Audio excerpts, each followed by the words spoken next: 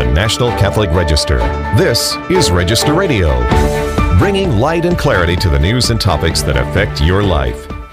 Poor health has kept Pope Francis from a trip to Dubai this weekend, where he was supposed to participate in the United Nations COP28 climate conference. Nevertheless, the Pope has still kept a rather busy schedule this week. We talk about the Pope's health and other news from the Vatican, such as the potential that Cardinal Raymond Burke will be stripped of his Vatican apartment and stipend. We will discuss this with Jonathan Leidl, the Register's senior editor, who joins us now from Rome. I'm Jeanette DeMello, Executive Director of the National Catholic Register and Catholic News Agency, and your host here on Register Radio. And as usual, I'm joined by my co-host Matthew Bunson, who is EWTN News' Vice President and Editorial Director. Hi, Matthew. Hello, great to be with you. Yes, it has been a very busy week this week. I mean, first of all, when the Pope's health is in question, we all get a little bit on edge watching. But this week it seemed more like the flu. Nevertheless, his doctors advised him not to travel to Dubai. He was supposed to give 2 speeches and hold private meetings at the United Nations Climate Summit, but instead he was in Rome, still doing a few meetings. That's right. This is part of the ongoing saga now with Pope Francis. In his 10 years as Pope, we have seen him develop a number of health issues, some complications, obviously, from the lung that was partially removed when he was a young man. That's complicated in this case. The respiratory infection that he has, it's unclear, is it an actual influenza? But obviously they're taking a lot of precautions with him, in this case also prescribing antibiotics, and it's severe enough that they've asked him not to travel. But this is part of, as I mentioned, several health issues that he's had over the last years, including colon surgery, hernia surgery, and then a lot of problems with his knee. So we have watched him age, and yet he persists with an immense amount of energy on his schedule as best he can. Yes, that's right. So, Jonathan, we want to bring you on. You're reporting from Rome these days, and you were on the day that we found out that it was a Saturday, I think, last Saturday, November 25th. You were on that day when we found out the Pope was taken to the hospital for precautionary testing. What do we know has happened in this week in terms of his health, and even, I guess we could even move on from that into the fact that he still has had some of his addresses. What do we know? That's right, yeah. So Pope Francis, of course, first of all, right, to contextualize everything and the health issues he's been experiencing, he's 86 years old, and he turns 87 on December 17th, so just in a few weeks. So it was really Saturday when the press was notified by the Holy See's press office that Pope Francis had come down with a case of the mild flu, and his audiences for the rest of the day were canceled. So when a notice like that comes out, of course, you're on guard. You're saying, okay, well, what more is there? What direction is this heading in? What news can we have? The Vatican informed journalists later on in the day that actually the Pope had been taken to the hospital that day on Saturday for kind of a precautionary CT scan to see if there were pulmonary complications, which came back negative. So, we know that the Pope has the flu, as Matthew said. He has been on this antibiotic drip treatment to treat inflammation in his lungs. Early on in the week, it seemed like things were getting back to normal. He had a variety of, of course, on his Angelus, though, on Sunday, he did not appear at the window overlooking St. Peter's Square as he normally would, but rather from his residence at the Casa Santa Marta. He was present, gave a few remarks, but then one of his aides read his address. So that was definitely something to keep an eye on. During the week then, of course, it seemed like he was, that things were improving. There were video photos of him receiving people in audiences, shaking hands and things like that. Actually on Tuesday, Jeanette and Matthew, there was a press conference with journalists here in Rome about this trip to Dubai. And because everyone was wondering, as soon as the news broke on Saturday, is he going to go or not? So there's a press conference, a briefing Tuesday during the day. Okay, the Pope's going to go. Yeah, we're moving, forward, full steam ahead. And then later that evening, right, there's the notification from the Holy See press office saying that, the Pope is doing better, his condition's improving, but He still has this case of the flu, and out of precaution and the advice of his doctors, he's not going to travel to Dubai, to the United Arab Emirates for that. So, of course, the flu is nothing to kind of mess around with. It can knock any of us off our feet for a while. So it's interesting that the Pope is still, to the best of his ability, meeting with people, carrying out audiences. His voice at this point of time is really kind of clearly affected. Mm-hmm. In fact, on Wednesday, during his general audience, he had an aide read out his remarks because his voice was not strong enough to do so. So, the Vatican's message is, yes, he has the flu, but conditions are stabilizing, he's improving.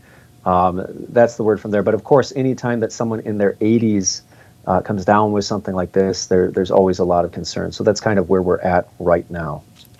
So his pictures the pictures that I've seen from this November 29th audience, I guess they wanted to lighten the mood. There was a circus there was.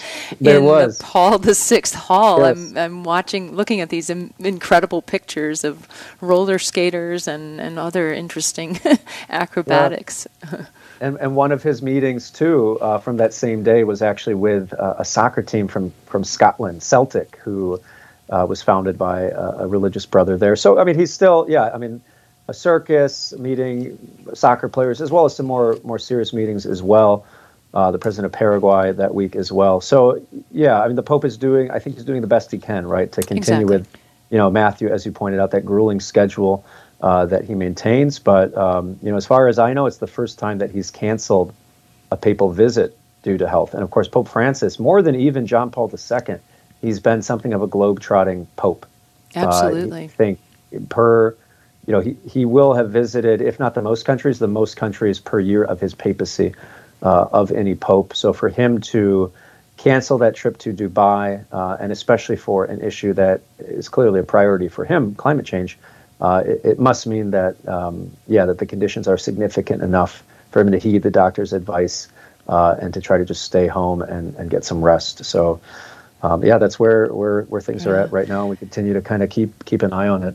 Some of our colleagues on the ground there said they noticed just the Pope's face when Dubai was mentioned. Like you could almost just see that he was regretting so much that he couldn't attend. So yes, this is something near and dear to his heart. Matthew, maybe you know this, maybe you don't. So sorry to put you on the spot, but sure. One of our colleagues, Courtney Maras, actually mentioned earlier this week on a call that the Pope during his Angelus on Sunday could not read the Angelus, but Monsignor did. And in fact, this I think it was the official who drafts the Angelus for him on a regular basis. Did you catch who that was? Yeah, I think you're talking about Monsignor Filippo Ciampanelli, who works for the. Go ahead, Jonathan? It might be Luca Breda, maybe, I think, is the one who... I think you're right, yes. Okay. So I think Campanelli is the one who read it at the audience. He read the address, but it was somebody different, and he kind of slipped. The Pope said, well, actually, you do these, when he kind of thanked him for doing the Angelus for him each week. And so that was something of note for Vaticanista because it's not usual. Jonathan, you wanted to add? Well, it's something we all know, right? Right. The Pope is arguably one of the busiest men in the world, right? And he's not preparing every homily he gives or every speech he gives or every Angelus greeting he gives. But for him to come out and say it, right? And to say, that Monsignor Luca Breda, who's an official of the Secretary of State, the Secretariat of State here in the Vatican, for him to say basically, as he said, Jeanette, you've been writing these all along, so, you'll go ahead and read it. And of course, we know that just because someone's writing something for the Pope, it doesn't mean that it doesn't kind of carry the weight of the Pope. Of course, the Pope delegates things to people, and it's still, he's still the one reading it and approving it. But it was, kind of like a kind of interesting moment, like pull back the curtain a little bit and see how things really work. And, I think it was maybe a well-kept secret that this Monsignor Breda had been the ghostwriter for Pope Francis. Mm-hmm. Obviously, we knew some people were advising him and preparing some of these remarks for him, but it was kind of a clear indication, I think, from the Pope that he has confidence and Monsignor Breda, and wanted to kind of give him an opportunity, right, put him in the spotlight, so to speak, and read off his remarks. Yeah, and in much the same way that the Holy Fathers relied on someone like now Cardinal Victor Manuel Fernandez to draft a lot of his documents and things. So the Holy Father knows where to turn for help. Absolutely. Yeah, and I think, honestly, and I know we're going to talk about Cardinal Burke later on in the program, but I think, an interesting point here is that in terms of the Pope's health, right, coming from, reports coming from the Holy See Press Office, and this not being the first time, kind of stretching over the 10-year papacy, and really in recent years as the health complications have piled up, you often get the feeling that the Holy See Press Office does not know for sure Right. what's going on, right? And I think it kind of points to this broader phenomenon where Pope Francis, more so than any of his predecessors, seems very comfortable at kind of working around the official channels, right? The official structures, the official offices, and really he's a pope who people have described as someone who is very personal, right? So he relies upon those close personal confidence, whether or not they're in the Curia or not. He's someone who might, on the street, see a religious sister, ask her opinion about something happening in the church, and that might have more weight for him than, the heads of dicasteries at times. So I think it's, very much kind of in keeping the way we're finding out about his health and some of the other issues going on in the Vatican, very consistent with that motif of Pope Francis as being, as you put it, Matthew, as really kind of preferring his close personal entourage, maybe more so than the institutions already existing. Right. Well, we have been talking with Jonathan Leidl, senior editor at the Register, here on Register Radio on EWTN. We're going to take a short break, but when we come back, we'll continue this conversation. We'll talk a little bit about what Jonathan was saying on Cardinal Burke and the fact that he may no longer have a Vatican apartment and what has happened in that case. But we're going to take a short break. Stay tuned for more here on EWTN Radio and Register Radio. If you need your news on the go, read the Register online. But if you want to take your time and savor the stories, then subscribe to the National Catholic Register's print edition. And with award-winning Catholic journalism that goes beyond what you'll find from any secular news service, you'll get the real story behind the events that unfold over the course of the year. Try the Register for free today and get it delivered to your home, office, or parish. Join the Catholics who depend on the Register for its faithful and courageous reporting. Get 6 issues free today online at ncregister.com/radio or call 800-421-3230 and mention code radio. That's ncregister.com/radio or call 800-421-3230 and mention code radio. The National Catholic Register. Read faithfully. Let's return to Register Radio on EWTN.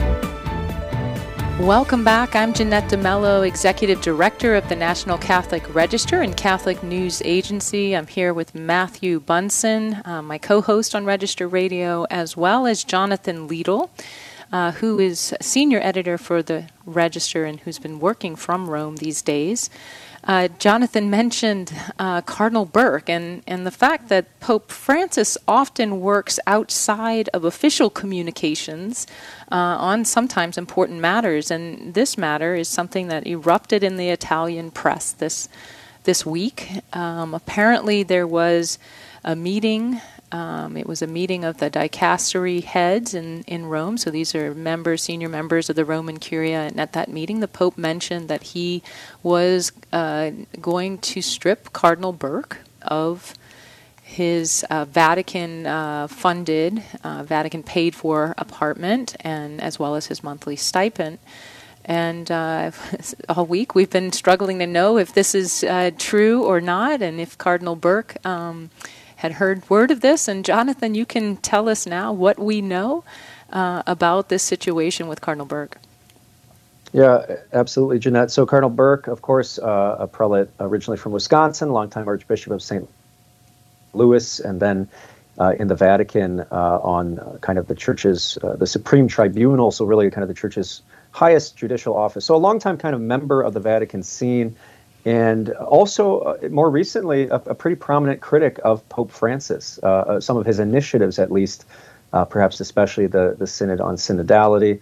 And yeah, it began, as these things sometimes do, not with an official statement from the Vatican, but in the New Compass, which is an Italian sort of news blog, right? A Catholic news blog reporting that they were hearing from sources that the Pope was going to move to remove Cardinal Burke's salary, the kind of stipend you continue to receive as a Roman cardinal, and his apartment as well. So you start off with rumors on that case, but then as the week moved along, we had one of the most prominent newspapers in Italy reporting on it. We had the Associated Press reporting on it. We had Reuters reporting on it. So everyone, continuing to cite anonymous sources, people who were involved in that meeting you mentioned, Jeanette, with those dicastery heads, or briefed on it, confirming those reports, saying that the Pope was making this move because, he saw Cardinal Burke as a source of disunity in the church, and that he shouldn't continue to receive privileges and benefits from the church if, as these reports said, the Pope said that he was attacking the church. So, but again, it's a lot of reports. It's a lot of people citing anonymous sources. And interestingly enough, when journalists asked Matteo Bruni, who's the official spokesperson from the Holy See Press Office, he said he didn't have anything to comment. Right? He didn't know about it. He said you should talk to Cardinal Burke. You should talk to Pope Francis. So, kind of one of these situations where enough people are reporting on it, where you can at least say, okay, there are all these reports from credible institutions. And then another development actually happened on Wednesday when Austin Ivory, who's a papal biographer and kind of thought to be sort of in, Pope Francis's, maybe not his innermost circle, but kind of with access to the Pope. He said he met with the Pope.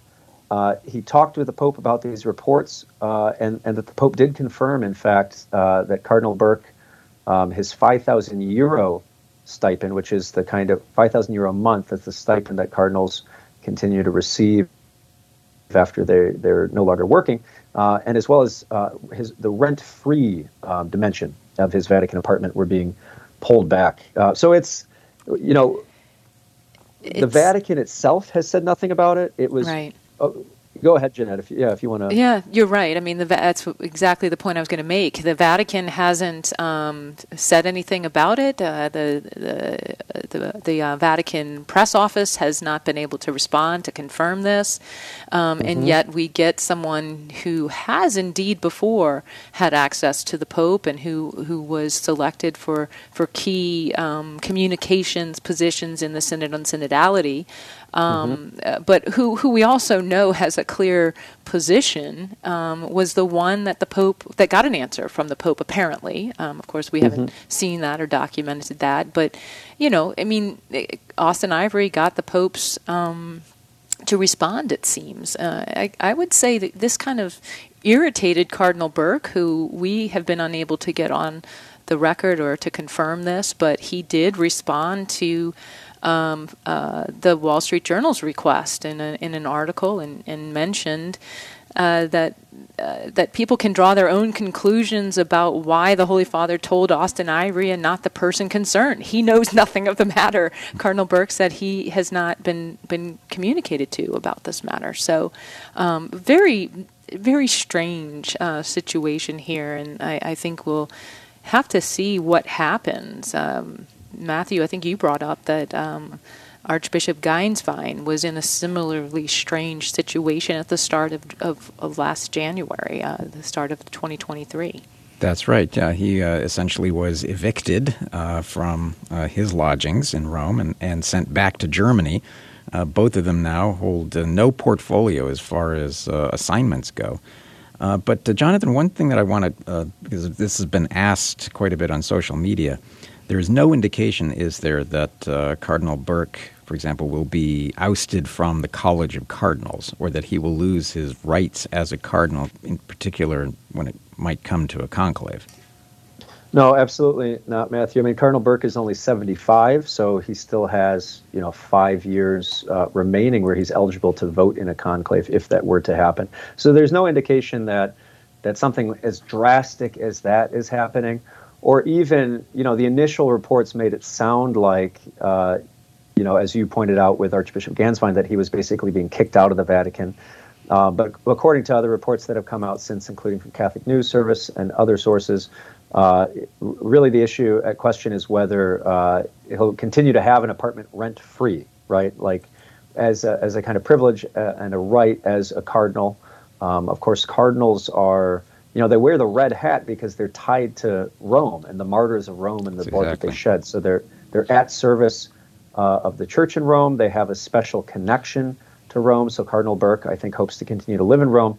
But the issue is that it'll be a little bit more difficult, right? If the kinds of, you could call them privileges or rights, but, it's another way of looking at it is this person has served the church in this capacity, and it's the church's way of kind of continuing to take care of them. But he might, if he wants to live in Rome and continue to have that apartment, it sounds like it'll be something that he will have to find the funding for himself. Yeah. And he Jonathan does provide important service for the Apostolic Signatura, doesn't he? Even though he's no longer prefect. That's right. He does continue actually to play a consultative role in it. So he doesn't have that high position, which the Pope had initially removed him from before, but he's still, contributing to the Roman Curia, contributing to the life of the church in Rome. That's right. I was going to say he did tell the Wall Street Journal, according to their report, that he does have no intention of leaving Rome. This is a quote, "It's my duty as a cardinal to remain in Rome," he said. So just like you said, a cardinal is tied to Rome, and he has every intention of staying there as far as we know. So, yes, but I will add, too, we heard rumors of Archbishop Ganswein being, asked or forced to leave the Vatican in January of last year, and that did not actually happen until the summertime. So you just never know how these things will evolve, but we will watch. I'm going to again point out, like we talked about before, we're continuing to watch, but it's like, well, where are we watching, right? Are we looking for the official Vatican channels of communication that would make these things clear so we could all be on the same page? Or are we looking to blogs? Are we looking to anonymous sources? Or X. So it just continues, I think. Yeah, or X, moving vans. Right? Formerly known as Twitter. Right? It's just, where do you look to find what's happening officially in the Vatican, especially under this pontificate, is a question that a lot of journalists have. Great point. And to that point, I was going to bring up Germany, and apparently the Pope has continued concern over the German Synodal way, and yet the way we found out about his continued concern was because 4 lay women received a letter from him noting this concern. So, Jonathan, you reported on that for the Register. What were the Pope's concerns, and who did he tell? That's right. Well, to give context to this as well, of course, the synodal way, this push for radical changes in Germany has been ongoing for a number of years.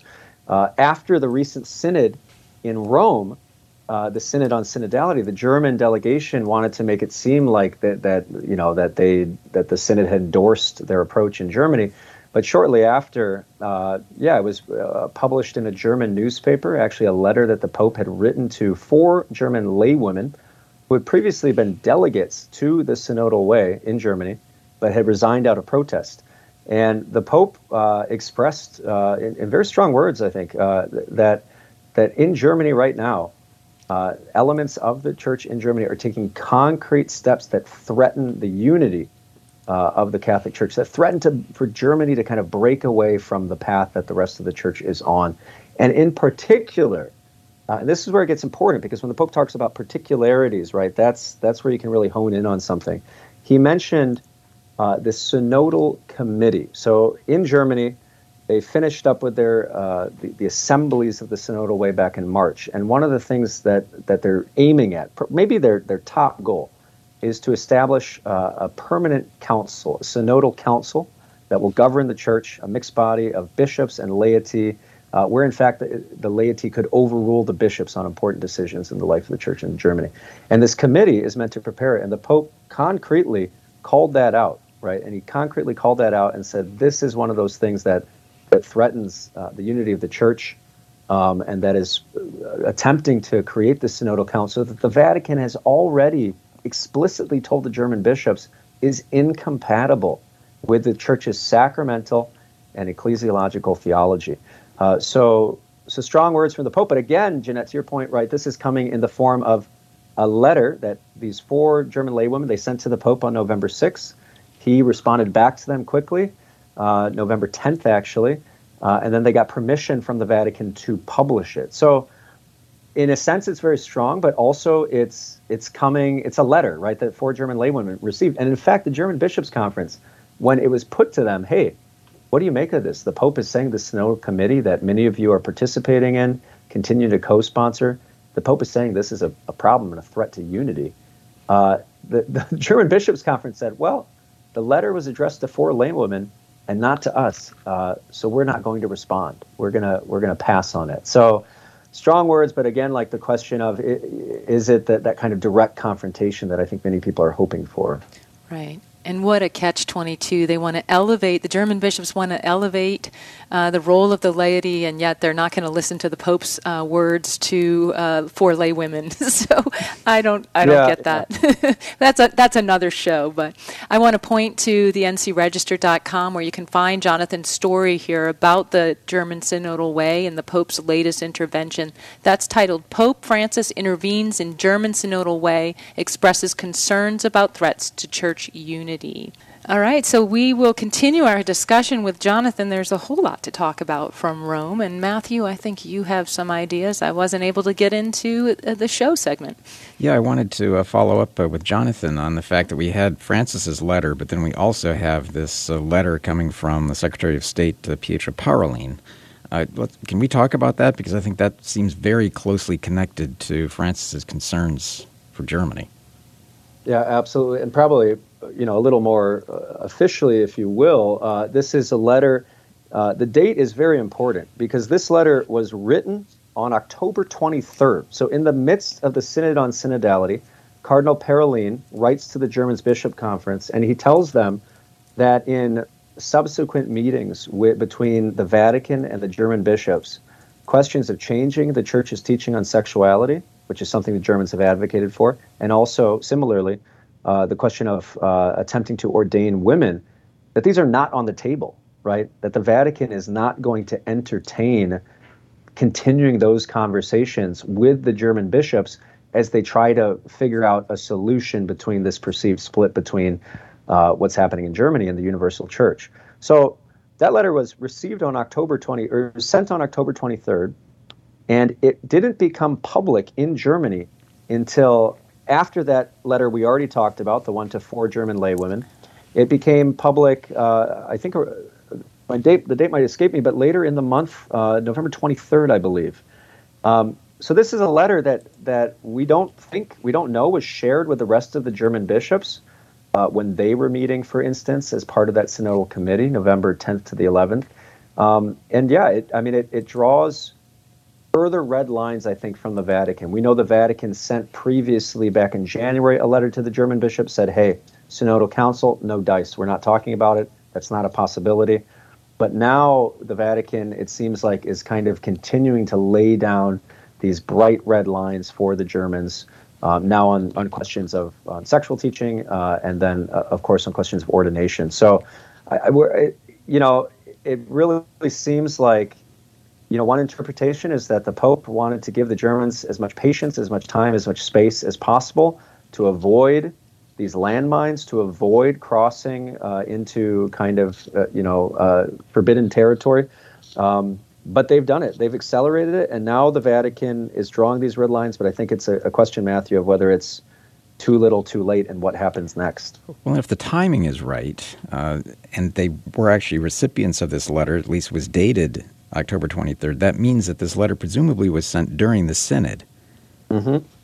Absolutely. It was. And, we have some reporting. We're going to continue to follow up on this, but there is reason to believe that the German Bishops' Conference received this letter, in fact, shortly after that October 23rd date. So they knew where the Vatican stood on these priorities of the German Synodal Way, and yet in public they've continued to make it seem like, oh, there's no problem here. We can continue to push for these things. In fact, to go back to that letter from the 4 German laywomen, the German Bishops' Conference did not respond to it, but Thomas Soding, who's the vice president of the ZDK, which is the Central Committee of German Catholics, a very powerful lay organization in Germany that's really pushing for a lot of these changes, he commented on Twitter or X, and he said, we're not looking to create division here, and in fact, we're proposing the Synodal Council to the Universal Church, and that we believe that the Universal Church will accept this Synodal Council. So you have this scenario in which it's like a high-stake games of chicken, right? It's like a high-stake games of who's going to blink first. The Germans continue to push ahead with all these changes, and they continue to use lines like, well, eventually the Universal Church will catch up with us. The Vatican continues to say, no, you can't cross this red line. And so we're really we're running out of runway, if you will. We're running out of space and time for when it's just going to be an exchange of words, because the situation in Germany is that many of these, they might call them reforms, we would call them radical departures and changes from the faith. They have a date, they have an implementation date coming up, and so are we just going to see letters exchange, right? Are we going to see words exchange, and especially, we talked about Cardinal Burke, right, and how his privileges removed because allegedly he was a source of disunity in the church. We haven't talked about Bishop Joseph Strickland from Tyler, Texas, who, of course, was removed from pastoral governance of that diocese, probably in large part due to his critiques of the Pope on social media. But what everyone's asking is, okay, the Germans are continuing to barrel ahead with this project that now the Pope has said multiple times threatens the unity of the church, is an elitist project, is not helpful.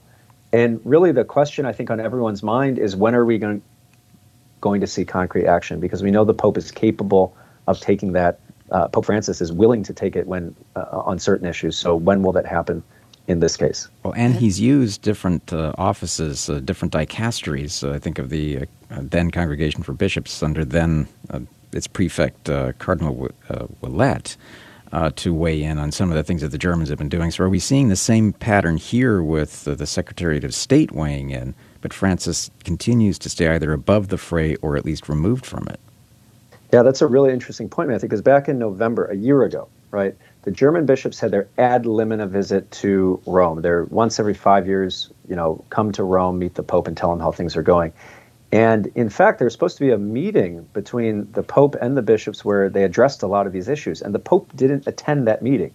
Instead, he had Cardinal Parolin, as we've mentioned, who's the head of the Secretariat of State, Cardinal Ouellet, who was then the head of the dicastery for bishops, as well as Cardinal Luis Ladaria, who was the head of the dicastery of the doctrine of the faith at that time. So the Pope tapping these delegates to kind of do the heavy lifting or to intervene on these matters. The letter that was sent from the Vatican to the German bishops back in January saying 9 to the Synodal Council, that came from Cardinal Parolin and Cardinal Ouellet.